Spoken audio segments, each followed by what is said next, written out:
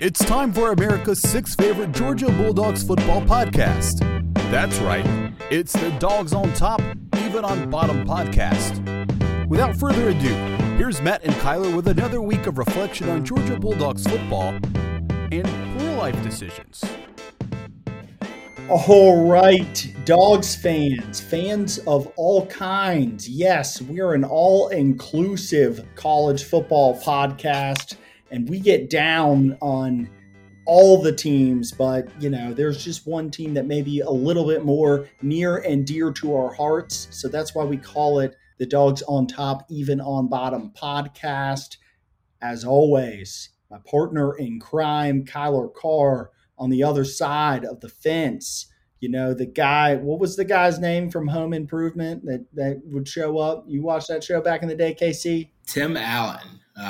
This is the name of the guy. I think that's the actor's name. I'm not sure if that's the character's name, but I think he was Tim in the show too. Well, yes, I know Tim the Toolman Taylor, obviously. That's his name, is Tim Allen's name, but I'm talking about the guy who was over the fence. His counterpart. You never saw. No. The guy who was like his next door neighbor. You never saw his face. Yeah, whatever that guy's name is. Wilson. All right. You're like the, I'm the Wilson to your Tim, or you're the Wilson to my Tim. Whatever you say, like, that's what I'm getting at. All right. Kyler, how are you, my friend? Hey, doing great. Just, fired up right now. College football's in full swing. We had another exciting weekend of football. Played a great game. The Georgia Bulldogs did against Missouri, and that's a good team over there in Missouri. And I'm just fired up for how that team kind of came through with some adversity and just really rallied and responded and came out victorious. As Kirby always says, any win in the SEC, is a good win. It's always going to be a physical game, and we had a test on our hands. And I feel like Missouri doesn't get enough credit out there, at least amongst the people that are talking a lot of smack out there about the Dogs. Already saying that we're going to lose to Ole Miss. So all of this has just got me, fired up for the week ahead, and just grateful for being able to pull out a W against a quality Missouri team. I think it kind of gets understated because the bottom line is Georgia has to live up to the ghosts of their past and recent past. But anytime you go out and you beat a top 15 team, whether it's home or on the road, late in the season, like, these are the games that separate you. And the bottom line is, no matter how we take care of business, the bottom line is we are taking care of business. And while I do think that there are things that we should, and we're going to talk about it in just a second. We'll get into it, right after I finish this little spiel. But the bottom line is, I think the big thing from a 50,000 foot vantage point to take away from the weekend is that Georgia just continues to take care of business, continues to move forward, and it's remarkable. 26 games straight, closing in on the SEC all-time record. It's just wild. It's wild to think about that. Basically, the Dogs are on the doorstep of history, and the bottom line is you don't win 26 games straight dominantly. There's only so many teams that do it, and in order to do it, you have to win a lot of difficult, tough games, and especially now. We talked about how Oklahoma's has a 47-game win streak from like 50-52, but at that time they might not have seen some of the best teams in the country year in, year out. And so the ability to keep that winning streak, it's a little bit different. Now the college football playoff, if you're undefeated and you're Georgia, you're going to be meeting number 2 or number 3, probably number 4 to begin, and then you're going to be needing number 2 or number 3. It's like, you're going to have to prove that year in, year out. And now we're going on almost 3 years being unbeaten. It's insane. So the haters keep hating. It doesn't really matter, but let's hate a little bit, Kyler. More critique, because I think we got nothing but love for the Bulldogs, but as well, if we are going to get back to the national championship game, there are some things that I think we need to work on. What did you see though from the game? And I mean, you could start off with the things you like, but why don't we get to the bad stuff first, and then we'll talk about what we like. Yeah, I mean, I definitely want to kind of highlight some of the things that we can work on. I think that's a good way to kind of start off. We didn't have a ton of success on the ground at all times. I felt like there were some missed blocking assignments, that kind of thing. But at the end of the day, I did see a lot of quality things, from that running back position. Dejan and Kendall both kind of split that load and had some quality runs when we needed them. But definitely, some improvement there on the offensive line. And I think the offensive line is going to improve as, someone like Amarius Mims comes back into the fold and will give that offensive line a bit of a boost. But was a little bit disappointed in the offensive line and not being able to get some tough yards here and there. I still have some issues with and I'm like the biggest Carson Beck supporter, from early on, but these deep balls, I really want to hit more deep balls. With a guy like Carson Beck, I feel like it's a timing thing, and I think that will come in due time. Once he kind of can start hitting those kind of balls, I feel like we're gonna be okay. With this offense, and that'll hopefully open up some things with the run game as well. So just need that threat to keep those safeties honest, and so that we can be a real threat on the ground at all times. And then just overall with the offense, I want to see in the red zone, not having to settle for as many field goals. And thank goodness we do have a really good kicker. Hasn't missed in quite some time. I think that he's 85% on all of his kicks this year. And, if you take that average, that percentage it would be the best of any kicker to ever kick at the University of Georgia. So, our kicker's doing great things. So got to be pleased with that. I thought that on the defensive side of the ball that, we didn't really maintain our rushing lanes in the pass rush. And so I felt like Brady Cook was able to really take advantage of that and get up the field. And it really looked like C.J. Stroud out there against us in the semifinals of the playoffs last year. So it really, really gassed us on the ground from time to time, which was a little bit troublesome there. Cody Schrader, was able to get a touchdown as well on the ground. So there's still improvement out there, but, I am very pleased with the with the response of this team and the adjustments. To take away what they did do the best, which is Luther Burden. He had one really big play, and that's just about it out of him. I think that was crucial. And then when they came down and kind of gashed us on the ground in the second half, the leadership that we had from guys like Cedric Van Pran saying, "Don't worry, defense, we got your back." I mean, those are the crucial things that bring a team together. And I think that we're, going to continue to improve. That's a really good Missouri team. They were able to dial up some pressure against Carson Beck too. I feel like a lot of his, what could have been deep shots, he had people right there in his face. And so, but overall, you gotta respect this win. And I thought the Dogs did an outstanding job. Like I mentioned, making the adjustments in the second half to win the second half by 9 points. So I'm pleased overall, but give me kind of your thoughts. I mean, what did you see that you thought kind of went poorly for the Dogs, and then what went well too? Yeah, Kyler, in a lot of ways, I think I echo many of your sentiments. We need to be better in the run game. And I think you talked about red zone woes. It all kind of correlates with one another. We don't have the ability to get tough short yardage.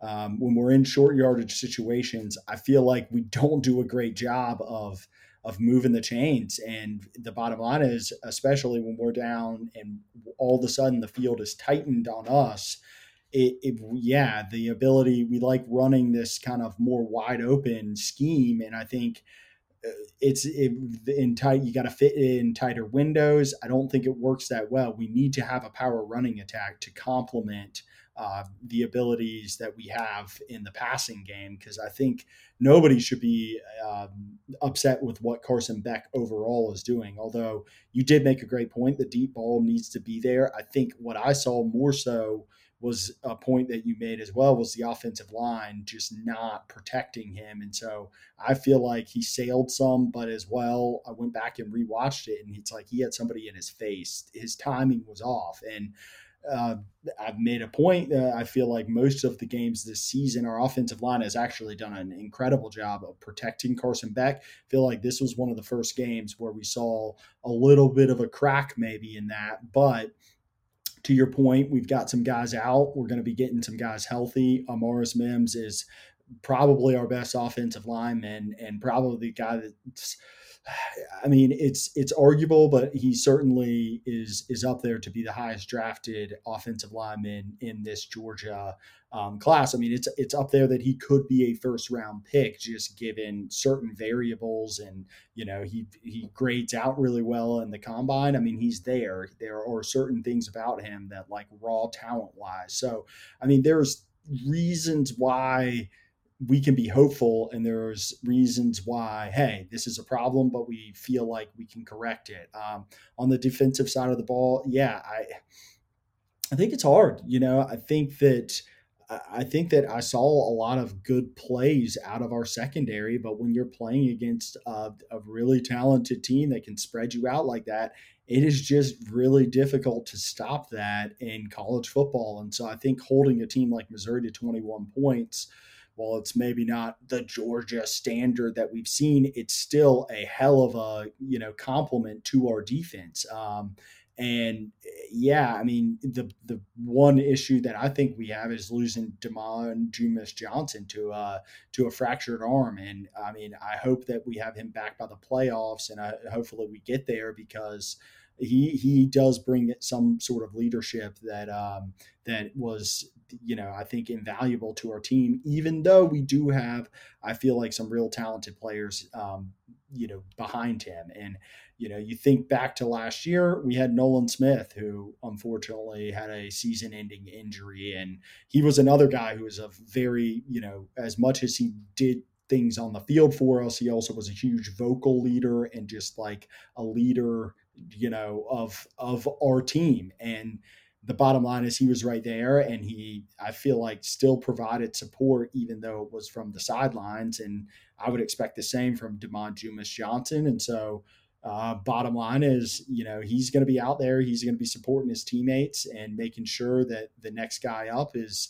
in his best possible position so that he can be a success. And so, yeah, things that I liked. I feel like Carson Beck was a really good steward of the ball. And I know that sounds ridiculous, but like 254 yards, not an insane amount. Although I saw some stat that it was like eight straight games where he's had that, and no other quarterback's done that in SEC history, or 9 straight games, something like that.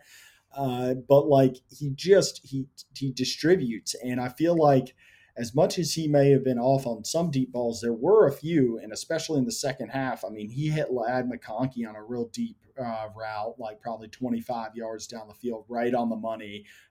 And I feel like he protects the ball. He's safe with the ball. He's thrown some interceptions, but doesn't really put us in a terrible position. And that this was the type of game that Georgia, honestly, I feel like we want to play. Like we want to score touchdowns and put the game away. And I think that obviously Kirby would say that, but with the exception of the inability to kind of like get 7s instead of 3, I think this is exactly the type of game that Georgia wants to play. It's like, we know that we're not going to stop them every time, but we're going to play like a bend, don't break mentality. And they're going to score some touchdowns, but that's just the nature of college football. But we are going to stop them enough, and our offense is going to, march down the field. and put up points, hopefully in a way that allows us to just make enough stops to win the game. And, the big thing was the turnovers, forcing Missouri into a few turnovers. As long as we protect the ball, we win the turnover battle. We're going to flip some points on them at some point, and that's enough, I think, for Georgia to win any game this season. The only thing that would be the caveat to this is we got to put sevens, not threes. So, that I think is, to me, the biggest glaring issue that is like worrisome. Like, oh God, like if we play Alabama or something, are we going to be able to score enough? Because we also have shown that we're vulnerable against a running quarterback, and so we got to figure that out too. Although I think we'll play a little bit more aggressively against Jalen Milroe, because I don't think we probably respect him as much as a passer as we did Brady Cook. But that's just my feelings. Any other thoughts on the game? Yeah, I mean, looking at the kind of the final score, you think, oh, we gave up 3 touchdowns, which is not good for a Georgia defense. We're used to giving up 13, 14, 15 points a game, right? But I mean, they only had 2 touchdowns on us. I think that kind of gets lost in looking at the scoreboard. But they have one of the top kickers, in the country. But those 2 touchdowns, right? Like 39-yard touchdown to Luther Burden. Bend don't break kind of philosophy, but they got that one. We had a guy tried to make a play on it, but just couldn't. Hats off to them for scheming up a play for their star player to get a touchdown, and then I will say that they kind of dominated us on the other touchdown drive in the second half. So, but taking out those 2 drives, which were both really good drives by Missouri, both were 75-yard drives for their team. So. I was pleased with I'm just giving up 2 touchdowns and kind of having that bend don't break philosophy, knowing that our offense will go out there and score points as well. But just some other key takeaways. I did want to kind of highlight some guys that I thought that played well. I thought it was good to see C.J. Allen and Raylan Wilson both rotating in at the inside linebacker position. I think Jalen Walker, he continues to kind of be that Nolan Smith type presence down there off the edge, starting to make some plays down there. And Julian Humphrey, I thought that was this is one of his sort of coming out parties, so to speak. We're able to trust him out there covering some of their receivers. Tough matchup with a guy like DOTEOB. Guy was a 5-star all-world wide receiver coming out of high school. So he really stepped up to that task.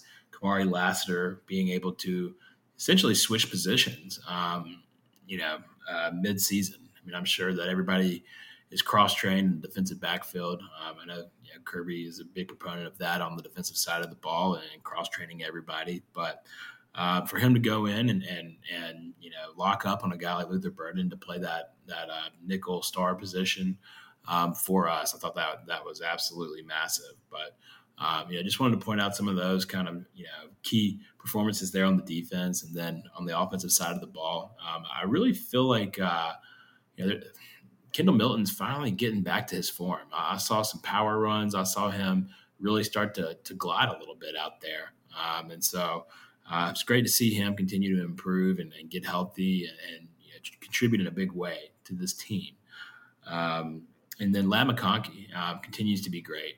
For this offense, I think that everyone kind of knows that his ability, but it's just good to see another person that's on the mend, getting healthy, making this team better. And I think the same is going to happen when Amarius Mims and don't say it now, but old Brocky Bowers enter back into the fold. This team could peak at the right time, have all the talent in the world to make another run at this thing. So. I'm fired up about it and pleased with the W we had on Saturday against Missouri. Yeah, I couldn't agree more, Kyler. As I said, it kind of opening this whole little section of the show. You got to be happy anytime you extend wins to 26 games, especially against a ranked team. When a lot was on the line, the bottom line is we lose this game, and all of a sudden Missouri holds everything in there is theirs to lose, basically. So With this game, I think it pretty much eliminates any shot Missouri has at making it to the playoffs, but they're a hell of a team. And the bottom line is, if this was a 12-team playoff situation, they would be a team that I think at the end of the year might get a long, hard consideration, just with, the way that they've played and shown themselves throughout the year. And they get another test against Tennessee. But before we switch gears, I just want to say that, Lad McConkey has really stepped up right when Brock Bowers was out. And it really does look like Brock Bowers, I think if we can get through at least this week, I mean, it's possible he's back for Tennessee. And if not Tennessee, I would expect him back at least by the Alabama game, is what it really feels like, with just what I'm hearing. So bottom line is, if he's back by the Alabama game and Ladd just continues the way he does, I'm very excited to see just how you stop these two guys crossing routes down the middle. I mean, what teams try to do, how they're going to scheme around this, because it's going to be a nightmare for teams. And I also think then it opens up a guy like Dominic Lovett to suddenly make more plays, Ra Thomas, Rosemary Jackson, like all these other guys, because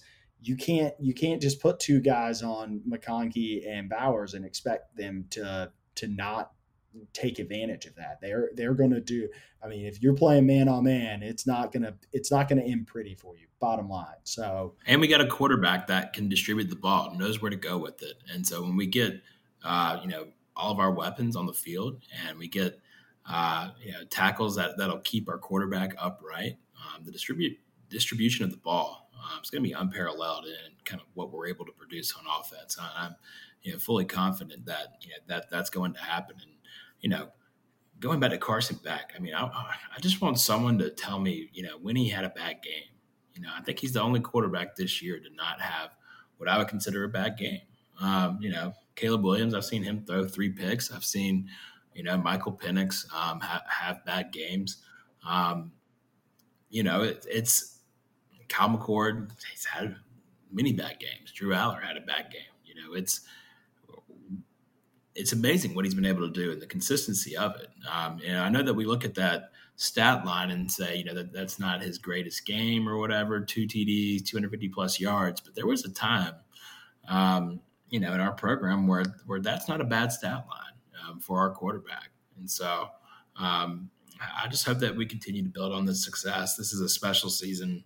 Carson Beck's a special quarterback. We've got special weapons coming back. And I believe this is going to be another special season for the Dogs. So I'm fired up, man. Yeah, I think you made the point. We have the potential to peak at the right time. We have the potential to kind of get healthy, get back, and possibly be almost at full strength by the time the playoffs rolls around, or maybe even before, for the SEC championship game. We know Bama's looking pretty good, so we'll talk maybe about them first. But I mean, just to finish the point with Carson Beck right now, he's 7th in odds for the Heisman. So, he's not out of it, Kyler. There is still the guys that make these odds, they know what they're talking about, and they're giving him the 7th best chance. And you've got Ohio State, Florida State, Michigan, LSU, Oregon, Washington. Marvin Harrison or J.J. McCarthy probably will go much lower on this list just due to one of those teams losing. And then Bo Nix and Michael Penix. I mean, who knows? Michael Penix, I think right now has the driver's seat, but there is always potential, especially if Bo Nix and Michael Penix, and we're going to talk about this in just a second, but Oregon and Washington, they've got a murderer's row to finish up. So, all right, well, let's finish up the Missouri game by just saying, hell yeah, Dogs. We move on, and there's no rest for the weary. We take on newly minted number 9 Ole Miss this weekend, another huge contest, but we're going to shelve that for the moment, and we are going to talk about what we've been talking about, and we're going to probably continue to talk about, which are the teams that still have a shot for the Final Four. Kyler, last week we had a lot of teams, probably too many teams.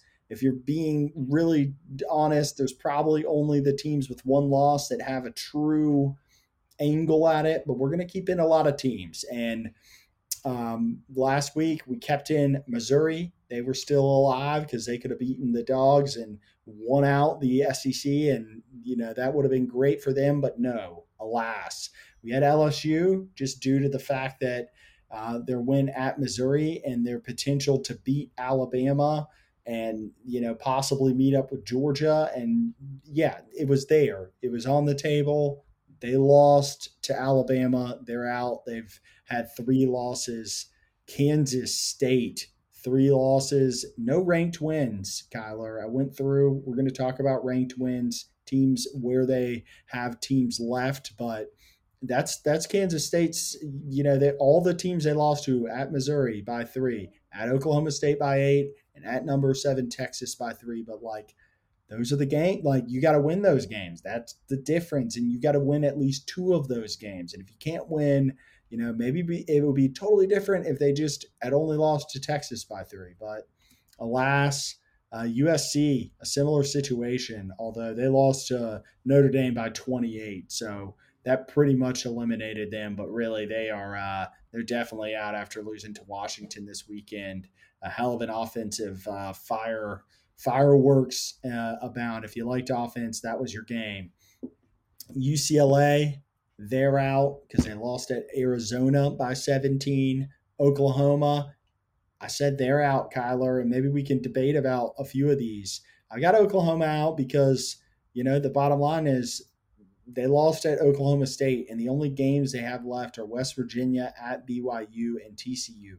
They just don't have the schedule, and there's going to be another 2-loss team, I think, that's there. Or if there's another 2-loss team, there's going to be a team who has a better resume. The other team that I also eliminated, Utah, and I eliminated them because of just losses at Oregon State by 14 and Oregon by 29. I just feel like at this point there are enough 2-loss teams that they're not going to be able to overcome that. Yeah, man. I mean, I agree that we can eliminate a lot of those teams that you mentioned. Oklahoma, I think that they're definitely I'm done. Like you mentioned, the schedule the rest of the way isn't really there for them. Utah getting beaten in the manner that they got beat against Oregon really stands out. Plus, being a 2-loss team definitely doesn't help their case. They don't have the recency bias or anything really on their side right now. So I think that kind of hurts them a little bit. LSU losing last week definitely, nixed their opportunity to get there. Missouri as well as part of that crew of teams that lost last week whose shots are, I think, kind of over at this point. I think we can also eliminate a team like Tennessee. I know that there's still probably a mathematical way for them to get there, but that gap between us and them and who makes the SEC championship, that's starting to get wider and wider. So it could get even wider this weekend with the game against Missouri. But yeah, I like the teams that you've kind of nixed there. But who do you have that you think still has a shot that's not one of the obvious teams, some of the obvious teams at least? Well, yeah, I mean, you said Tennessee, and I do have them still in. I am fine to go ahead and nix them. I do think, I don't know. I actually think we hold off on Tennessee, and this is why, is that they still have a shot at getting to the SEC championship game. It all comes down to this weekend. If Georgia beats Ole Miss, they're automatically eliminated because no matter what, I feel like for Tennessee to get there, they have to have a championship game against Alabama and avenge one of their losses. If they lose to Florida early in the season by 14 at Florida, not the worst loss, definitely not the best loss, but not the worst loss. By 14, not great, or 13, not great.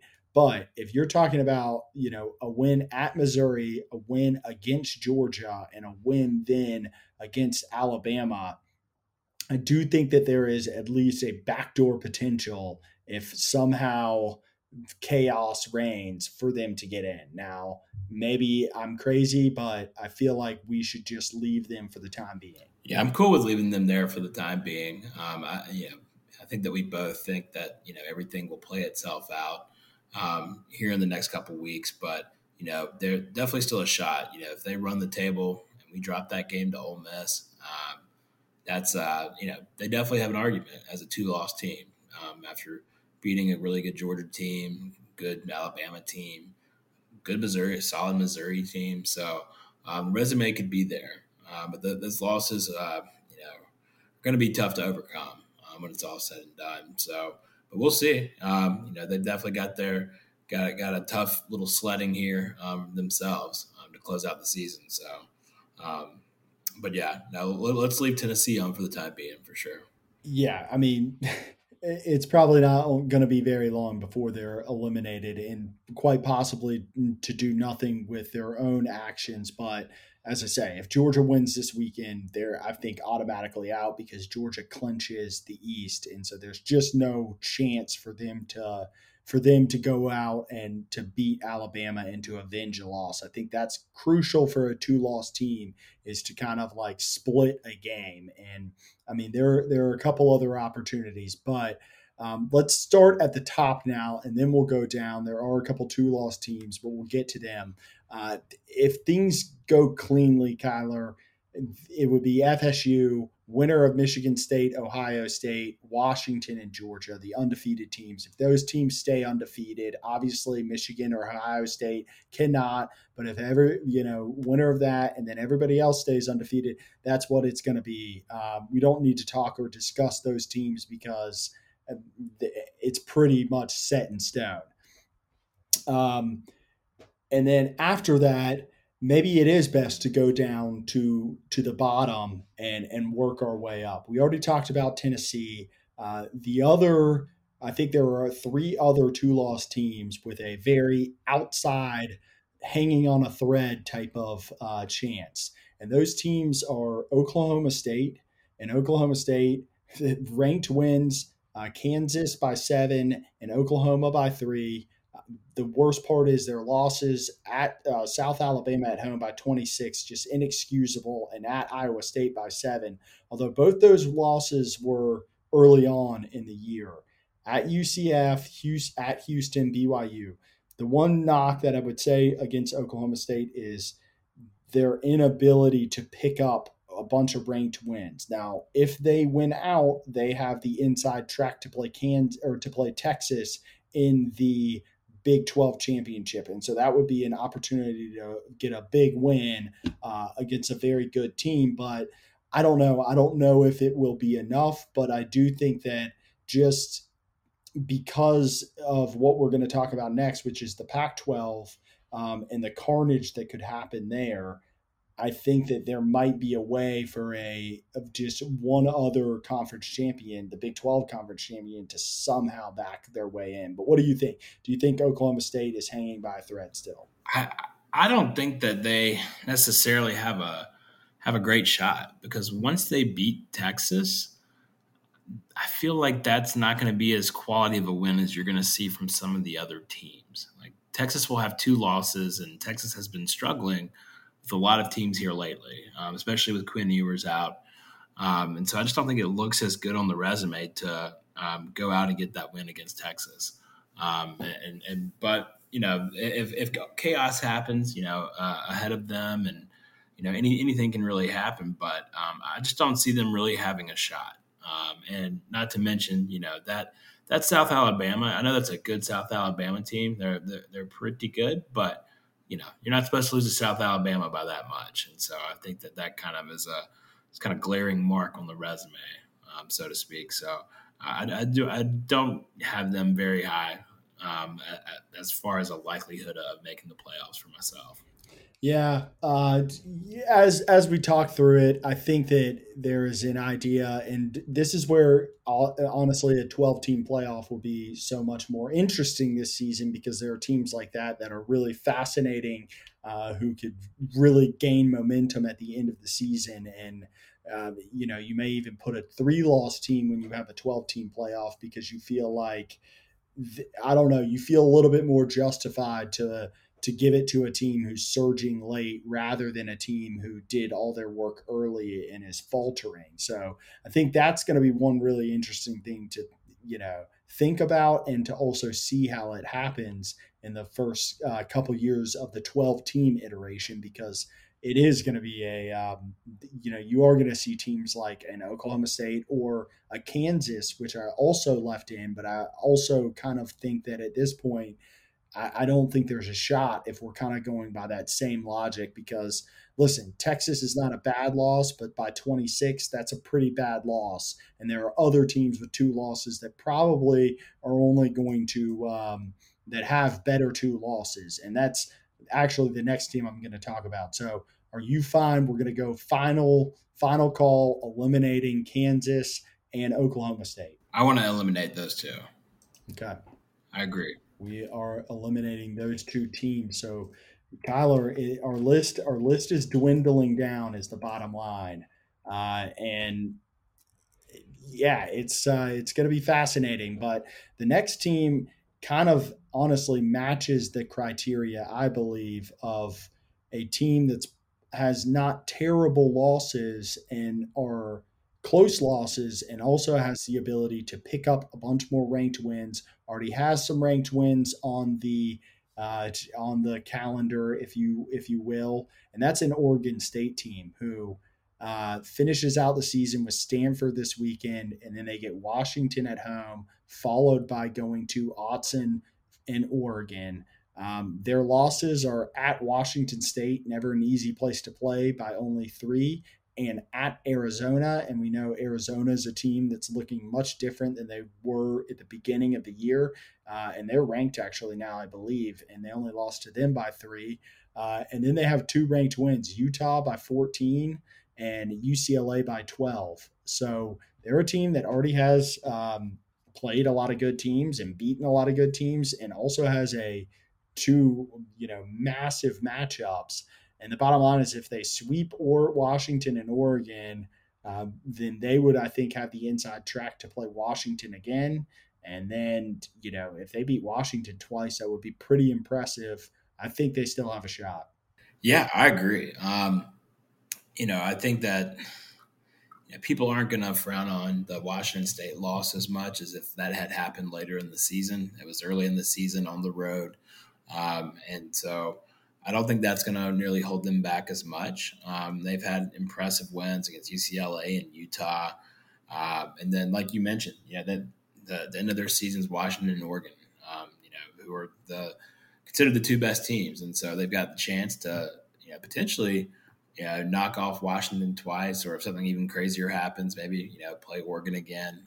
But it's most likely, if they did run the table, it would be them and Washington in a rematch, which would be incredible for them to beat them twice, have that huge win over Oregon. They'll have the resume, I think, to garner a berth in the playoffs.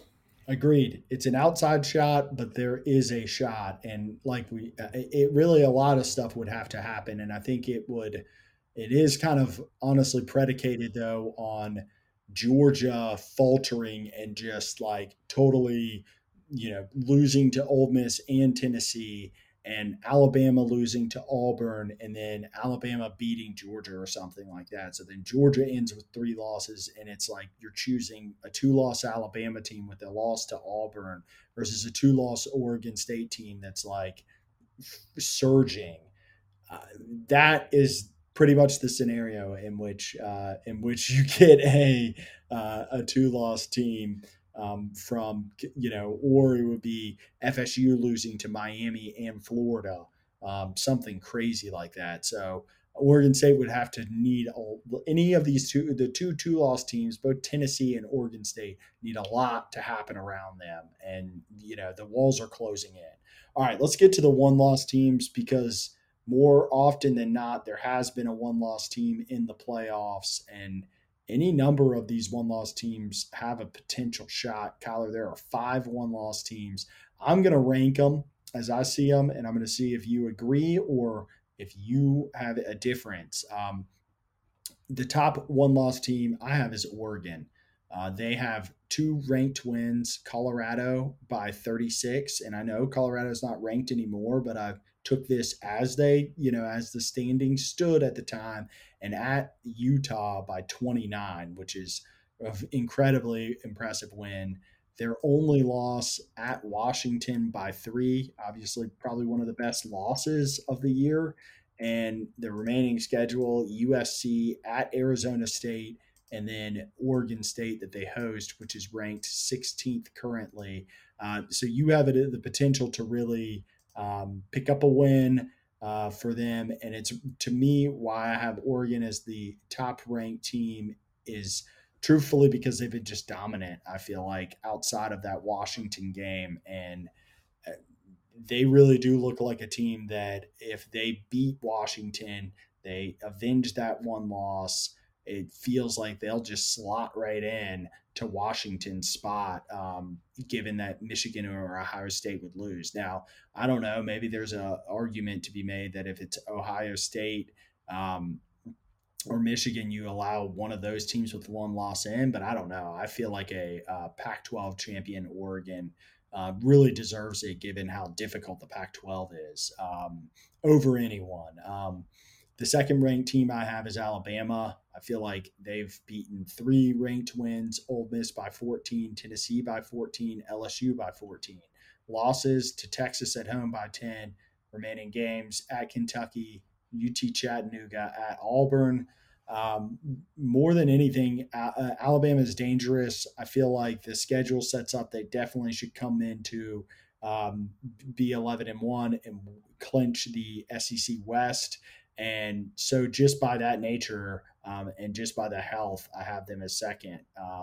Third, I have Texas, even though they beat Alabama. And if they can run the table, I would put them higher than Alabama at the end of the year. The problem at hand is I don't think they are going to run the table. They just feel like they're kind of running on fumes without Quinn Ewers. So right now, at least, I have them as like the third most likely team to make the playoffs.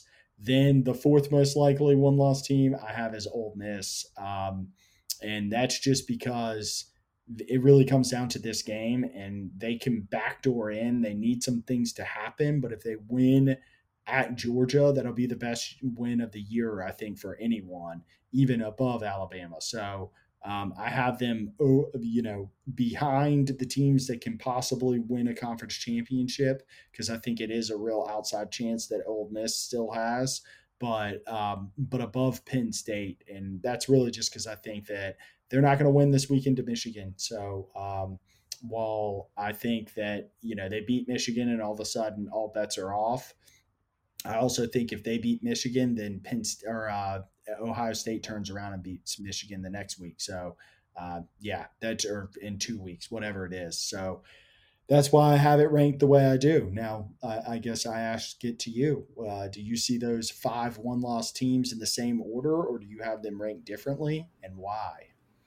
I'm having a tough time with Oregon and where to put them, mainly because some of their big wins might not be such big wins here soon. The Utah game, if Utah continues to kind of play poorly and get another loss, that one's not going to look nearly as good. What they really need is Washington to win out up until they play them, so that they can avenge that loss and it look really good on their resume. But say Washington drops a game against Oregon State, and they end up beating them, I see a way that we get 2 Big Ten teams in there again potentially. But for right now, just because Washington is hasn't lost a game and that's their one loss, they're a high quality team, I'm putting Oregon at 6, just like you did. And my rankings are going to be the same, but I just kind of want to talk about each team. I've got Alabama over Texas as well. And that's because this is a different team than who met early on in the season. I think that Alabama's been trending one direction, Texas has kind of been trending the other direction, and so I think that the head-to-head, is not going to play as much of a factor. At the end of the season, if both teams are undefeated. So I would still put Alabama over Texas, even though they lost to them head to head. As much as that stinks, but I want to see a good opponent out there. I don't want to see a team that's limping into the playoffs, and they'll have the resume to speak for it. That's better than Texas's as well. I personally think so. I've got Alabama over Texas, and then I've got Ole Miss right thereafter. They've if they win this next game against the Georgia Bulldogs, they're obviously gonna vault up the rankings and really disrupt some things. So that could be absolutely crazy. Penn State got them right below there. They have a chance to knock off a good Michigan team this weekend. Also, that could be pretty disruptive. I think that Michigan's very highly thought of, and so winning that game could be a big one, even though Michigan's still yet to play a decent opponent. It's amazing they've gone 9 games, and we can honestly say that they haven't played a good team yet. But I've got Penn State there, and then Louisville still with a shot to beat Florida State at the end of the season and be a one-loss team with the head over them at the very end of the season. So that they still have a shot there to make it if they can knock off Florida State. So. But that's kind of how I see it, very similar to you. I think the only thing that we kind of differ on is, what happens at the end of the season if Texas and Alabama are both unscathed moving forward. But, we'll have to see how all of that plays out because, both teams have pretty high likelihood of losing another game. And so, we'll just have to see how it all plays out. If it does come to that with them 4 and 5, I mean, it's just going to be a crazy debate. So we'll have to see how everything shakes out. But I would have Alabama over Texas into the season. Yeah, Kyle, how could I forget Louisville? They're a team that definitely has potential. They've done their best work at home against Notre Dame and Duke as ranked wins, but their loss was at Pitt. Pitt's not been great this year, and they lost by 17. So they do have a lot to overcome. A win against FSU might get them there. And right now, maybe I put them behind or Texas just because they have an opportunity of knocking off a top 4 team and being a conference champion, whereas Ole Miss has a more difficult opportunity to do that. But that loss to Pitt and the fact that Duke and Notre Dame are kind of fading, it might not be Louisville's year. But the bottom line is, Kyler, is we're going to find out like this weekend. I've noted elimination games, and this weekend we have 2. And I am going to define elimination games are basically where the one team that we have as a team that with potential is not favored in the game. And the games that are elimination potential are Ole Miss at Georgia, Georgia being favored in that game. And if Ole Miss loses, Tennessee and Ole Miss automatically eliminated. And then Michigan and Penn State. And if Penn State loses, obviously they're eliminated. And the truth is, every week, obviously, there are plenty of opportunities for all these teams to step on landmines and lose. But I'm just saying these are games where, according to the odds makers, they are not favored. So most likely, if we take the likely scenario, those teams are going to be axed off. And then on top of that, the time will just run out. If we end up with a Michigan and an Ohio State team being undefeated, you end up with a Washington and an Oregon situation, and then you end up with Alabama and Georgia. It's a pretty straight shot to understand who the top 4 teams are going to be. Probably the winner of Washington, Oregon, the winner of Georgia, Alabama, winner of Michigan, Ohio State, and if FSU wins, it'll be FSU. It'll be a pretty easy solution. I know that you said, depending on what happens with Michigan and Ohio State, maybe you get 2 of those teams in. But in the end, I think going into conference championship weekend and maybe even going into the last weekend of the season, we might realize that, there are only 7 teams with an actual shot. So time is running out. The hourglass it is slowly, the sand slowly slipping away. But let's live in the moment, Kyler. Let's talk about this week's slate of games.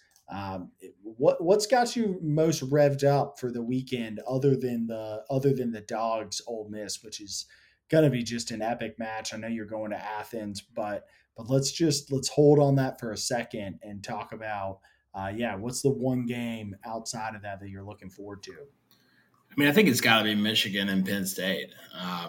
Just the implications of this game. The fact that Michigan really hasn't played anybody up until this weekend.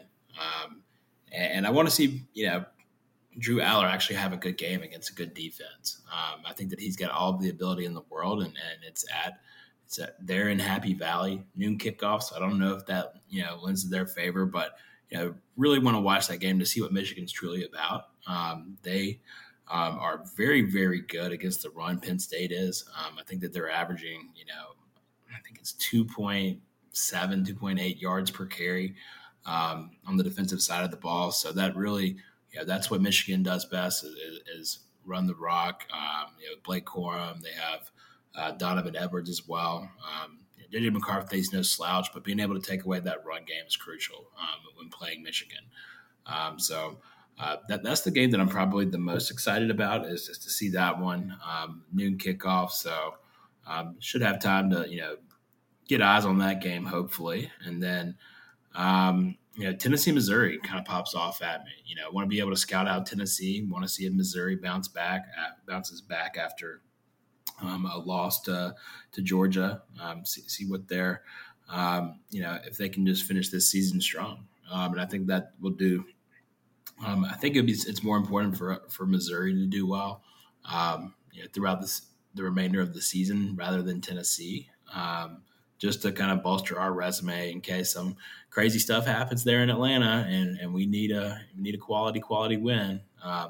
So I'll be rooting for Missouri not only because of that, but just because of my simple disdain for the boys in orange. So, but those are the games that I've kind of got circled on the calendar that.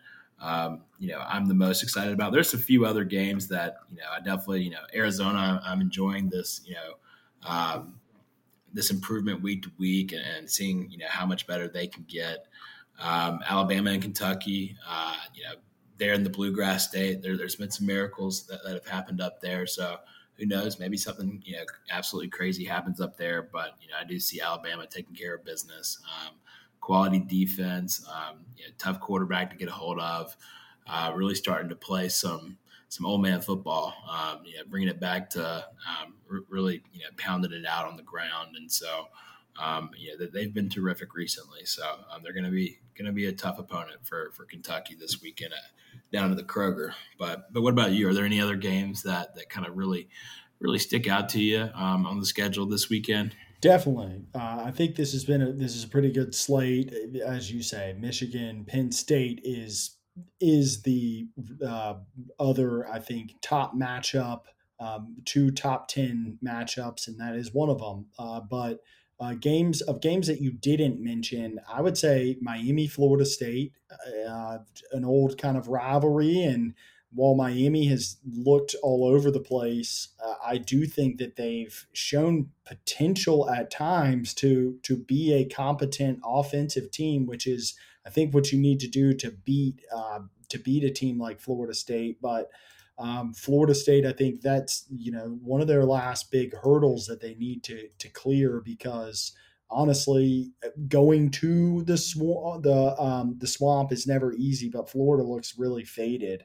And speaking of the Gators, I am interested to see them play at LSU. I'm not.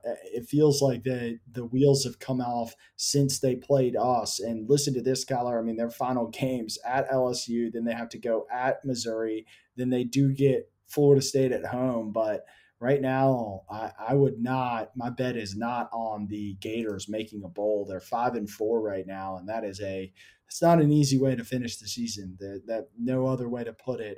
So yeah, I'm interested to see if they show some life. And this does. I think that Florida has been able to show that they're can be efficient on offense, especially if they're playing a more lowly defensive team. And LSU hasn't been able to stop anyone. So who knows? Maybe it's more entertaining than what I'm seeing. And then Washington starts a difficult stretch. They play Utah, and so it's really important, I think, for Washington to get these wins. To keep stacking them up, because if we end up with 4 undefeateds, that's great, but it's also possible that with the way things go down, that maybe a one-loss Washington team might still be able to sneak in. But I do think it's incumbent on them beating Utah and Oregon State and Washington State. And then if they split with Oregon, who knows? But those are the games I'm looking at. And just to kind of note, we picked Washington 9.5 versus Utah. We did pick Arizona minus 10.5 versus Colorado. And of the games we mentioned, we also picked LSU minus 14 against Florida. The other games we mentioned, or we picked this week in our 6-pack, Kyler, or we are picking, I should say, Oklahoma State minus 2.5 at UCF. We're big Oklahoma State believers. We think that they've righted the ship after looking just horrendous at the beginning of the year. NC State minus 2.5 at Wake Forest. Another team that really started off shaky but has figured things out and seems to be playing much better. Kansas minus 3.5 versus Texas Tech. And Kansas just continues to roll. They're a team that is a quiet 7-2, but I feel like one of the better teams of that mid-level ranked teams left. And so we're sold on the Jayhawks. Any other thoughts, Kyler, before we get into this Georgia Ole Miss contest? So Kansas, I thought I was very impressed last week. Going to Iowa State, having a drive at the end of the game to win, just absolutely, no flinching in that squad. And so I feel like that was a big confidence builder for this team, stacking that on top of the Oklahoma win. So I had to go with Kansas, even after Texas Tech had a pretty good win last week against TCU. So I'm going with the Jayhawks there. NC State, I feel like they're much more improved. I feel like they're one of those teams that finally has the right guy at quarterback with MJ Morris, and just not a fan of this Wake Forest team. Don't think they're very good, and so I think 2.5 is more than enough points for them to cover in this game. Oklahoma State, like you mentioned, they have really turned this around. Had an amazing win last week in Bedlam against Oklahoma, and so I've got them over UCF, who is not a bad team by any means, but 2.5 points. I think that they're up to the task. They have a full season ahead of them, a lot to play for. So I think a motivated Oklahoma State team comes in there and knocks off UCF and Orlando. And then, LSU, mainly because Florida has been slipping is why we have them minus 14. Jaden Daniels still a great quarterback, solid offense. So I do see them being able to cover that 14 against Florida. You mentioned it as well, much like Oklahoma State, Arizona starting to right their ship a little bit. Big game there in Boulder, probably going to be another electric atmosphere there with the primetime effect. But, just the way that they've been playing and improving week after week, I feel like they're kind of peaking at the right time. So I got Arizona in this game against Colorado covering 10.5. And then, Washington versus Utah. I just don't think that Utah is very good. And I know that Michael Penix week in, week out, for the most part, has been delivering. And so I've got Washington in that game. That's the 6-pack right there. Feeling good about it. Hopefully we can crack that 500 mark this week. Hopefully no one has put their 401k on our bets this year. It's been pretty tough out there. Yeah, 26-32-2, Kyler. But hey, we're still at least with the ability to get back to 500. There still are opportunities at hand, but just like teams slowly seeing their college football playoff hopes slip away, we are seeing our opportunities to get back to 500 slip away. So we better make moves and make them quick. Feeling good about these bets this weekend, but yeah, as Kyler mentioned, don't bet your 401k on this. All right, KC, let's move into the big boy, the big contest of the weekend. You're going to be there. You're going to be in Athens, Georgia. The Dogs welcoming number 9 Ole Miss to town. Jackson Dart, a very good offense. I don't know. I mean, I guess the question that I have is, how's Ole Miss's defense, Kyler?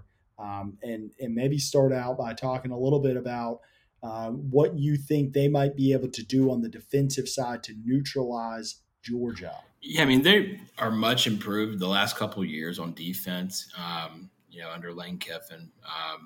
But, I mean, I still don't think that they could hang with us. I mean, you look back to the LSU game, gave up 49 points to that team, which is not a good outing. I watched some of that Alabama game. Alabama was finally in the second half able to kind of dominate this team. Texas A&M last week, had a good game on offense. Max Johnson had a solid game there, kind of picking them apart. So I do see, us being able to pick them apart as well. I think that they're going to have a tough time stopping our passing attack. They've been proven to be weak in that department. So, this could be a popcorn affair where it's just an offensive battle. But end of the day, it is a Georgia defense, and we don't really see many of those high scoring affairs like we did against maybe Ohio State's the last game I can remember it being pretty brutal, back and forth with a lot of offensive touchdowns. So, as far as their defense goes, I'm not sold on them. And I think that we're going to be able to do what we want to do against Ole Miss. Well, I think that's hugely crucial because I think on the other side of the ball, that's where it's really going to be won or lost, because I think we know Georgia's going to put up the points. I think there are very few defenses that could stop the Dogs, and I honestly don't believe that Ole Miss is that defense, but I wanted to get reassurance from my partner in crime. So let's move to, I think, where we're really, as I say, the game will be won and lost, and I think that's Ole Miss's offense versus our defense. I mentioned them: Jackson Dart, Quinshawn Judkins, a lot of receivers to throw their ball around to, and Georgia's has vulnerabilities on the defensive side of the ball. Does Ole Miss have the firepower to keep it interesting, and do you think that they exploit the defense some? Absolutely. I think that Lane Kiffin's going to come into Sanford Stadium with a heck of a plan and try to take advantage of matchups, that miscommunication that we were talking about in the defensive backfield. I think that he's going to try to make things confusing for them on that side of the ball. You mentioned that Jackson Dart. He's had a great year so far, 16 touchdowns, 4 interceptions, can do a lot with his legs as well as a running threat. So, that which scares me a lot, considering what we saw last week from Brady Cook. Quinshawn Judkins he's a very patient back and sets up his blocks. And then when he gets his, he sees that hole, he's able to hit it so hard, and he loves contact, can absolutely just lay the wood, as a ball carrier. So he's very impressive to watch. And then they have a great change of pace back in Ulysses Bentley, transfer from SMU. He's come in and done a terrific job. He's averaging about little under 6 yards a carry. So, 2 running backs that can both get the job done, as well as a quarterback that is not afraid to tuck it and run and make some plays with his legs. And then, on the offensive side of the ball, I know a lot of people have talked about Luther Burden and how great he was, but I think that they have a guy that rivals him as well, and Trey Harris. He's had an absolutely terrific year. I definitely recommend people going back and watching the last couple games and seeing how well number 9 for Ole Miss played. I mean, he is a terrific talent, but I feel like our defense is up for the challenge. And so, I do think that they'll get theirs, but I trust Kirby and how he coaches defense and his preparation each and every week. So I don't think it's going to be on the defense if we do have a scare here in Athens on Saturday. Yeah, you think it might be the offense stalling out? I definitely don't think it's going to be the offense stalling out. I mean, I think we're going to win. I'm very confident in this dog team. I think that they're going to get theirs. For maybe the first half, and maybe we clamp down like we did last game. But, Lane Kiffin's a great offensive mind, so he's going to have some plays that are going to be successful, potentially rip off a few explosives. But overall, I'm confident that Georgia's going to win this game. We continue to improve on the offensive side of the ball with kind of a makeshift team, but we're getting people back, getting people healthy. Hopefully we see a Marius Mims out there. I think that he's going to be crucial and helping keep Carson Beck clean the rest of the year. But yeah, I mean, how do you see it kind of going? I mean, is there anything about that Ole Miss you've seen this year that makes you think that this could be a tough one? Yeah, I mean, the bottom line is I think with Ole Miss, it is on some level hard to totally discern who they are, because I do think that the West is beyond when you get past LSU and you get past Alabama, and then obviously you got Ole Miss there. The West is pretty meandering, and so the bottom line is they obviously beat LSU in that shootout, lost to Alabama, and it wasn't all that close of a loss. So when you look at that, you're kind of like, all right, they did beat Tulane going away on the road, but Tulane didn't have their starting quarterback in that game. So I don't know. There's nothing that pops off about LS or about Ole Miss other than the fact that like they clearly are better than 80 to 90% of college football teams. And I think you have to respect a team that's gone 8-1. They find ways to win. And so obviously they have a really great offense. I think the great thing about Georgia is it kind of does play into our strength of we can at least neutralize an offense and we also can put up points. And so if we do give up points, we're not like Iowa who has to play a certain way. And in fact, it's like, okay, we need to play a bit of a shootout. We can get into that. But I don't think, to your point, I don't think it's going to get there. I do think that they're going to get theirs. I think they might score more than Missouri. And, I kind of see it being like a 48-31 game. And I think that we might score, I think it might be like 21-all at the half, and we kind of run away with it, but they get a couple late scores to make it somewhat respectable. But I don't know. I think they're going to score more points than anybody has all year against us, but I still think it's going to be one of our best offensive outputs too. So I think we kind of see it similarly, but I don't know. Maybe you don't have them scoring as many points. No, I have us scoring, right there in that ballpark. I'm going to go with 45, only one field goal for our guy. He doesn't, Lane doesn't really like his special teams guys. So I'm going to go with 45-28. It's going to be the final score of this game. See it pretty similarly. I think that they're going to get out and have some really good plays schemed up for us in the first half. We're going to see what they're trying to do, make those adjustments, clamp down in the second half. And then, what I'm hoping to see is that, Carson Beck does what he's been doing all year. And that's, sit back, pick apart defenses, keep safeties honest, and hopefully open things up in the run game. And then, what I'm really looking forward to is if we're in the red zone, we get a deep play, we're within the 20.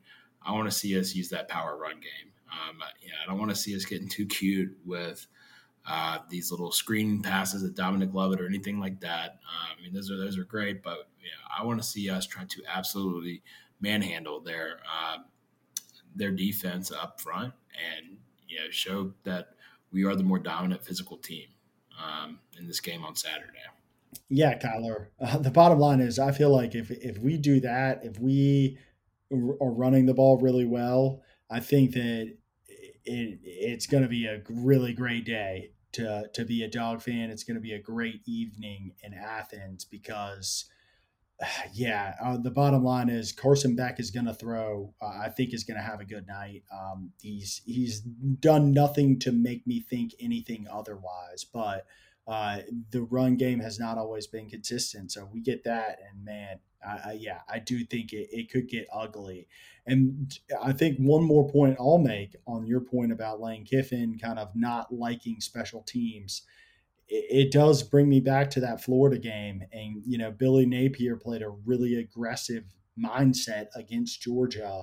And you saw what happened. Like, it got out of hand real quick for Florida. And so I do think that there is potential that if, the defense is playing pretty well, that maybe Lane goes for it and, gets stuffed, or the bottom line is just, make some decisions early on that end up, it's the aggressive move. It's what you have to do if you're trying to beat Georgia. But if it doesn't pan out, like, it could flip really fast and be not a game in just a few seconds. So it'll be interesting to see like how aggressive Lane Kiffin decides he wants to play. And I think typically it's super aggressive, but I don't know. I do think he's tapered on some level because I think he's realized that like you play that aggressive and you might win some games. Yeah, you might blow some teams out, but it might cost you some games too. And you can't afford to lose that many games and expect to make the playoffs. So I don't know. Any final thoughts from you, Kyler? No, nothing too much. I do feel like Ole Miss had a really good game last week offensively against A&M's defense. A&M top ranked, defense in the SEC. So there's definitely a challenge here for this defense, but I think that we're up for the task and we'll be able to win this game in dominant fashion on Saturday. Yeah, we agree. And then it's going to set up hopefully a huge matchup next week in Tennessee that basically, I think really if we can win that test, Georgia Tech is improved, but man, these next 2 weeks, these hurdles are massive if you're trying to win a national championship. And it's kind of refreshing to see that we have these games. I don't think anyone expected Missouri and Ole Miss to be ranked where they are at this point in the season coming into Athens. And so that's been nice too, because Athens, I feel like, has not had, it's been a long time complaint that it's just not been the best home schedule. I think that's going to really change once we get into undivisioned and you have Oklahoma and Texas in the mix.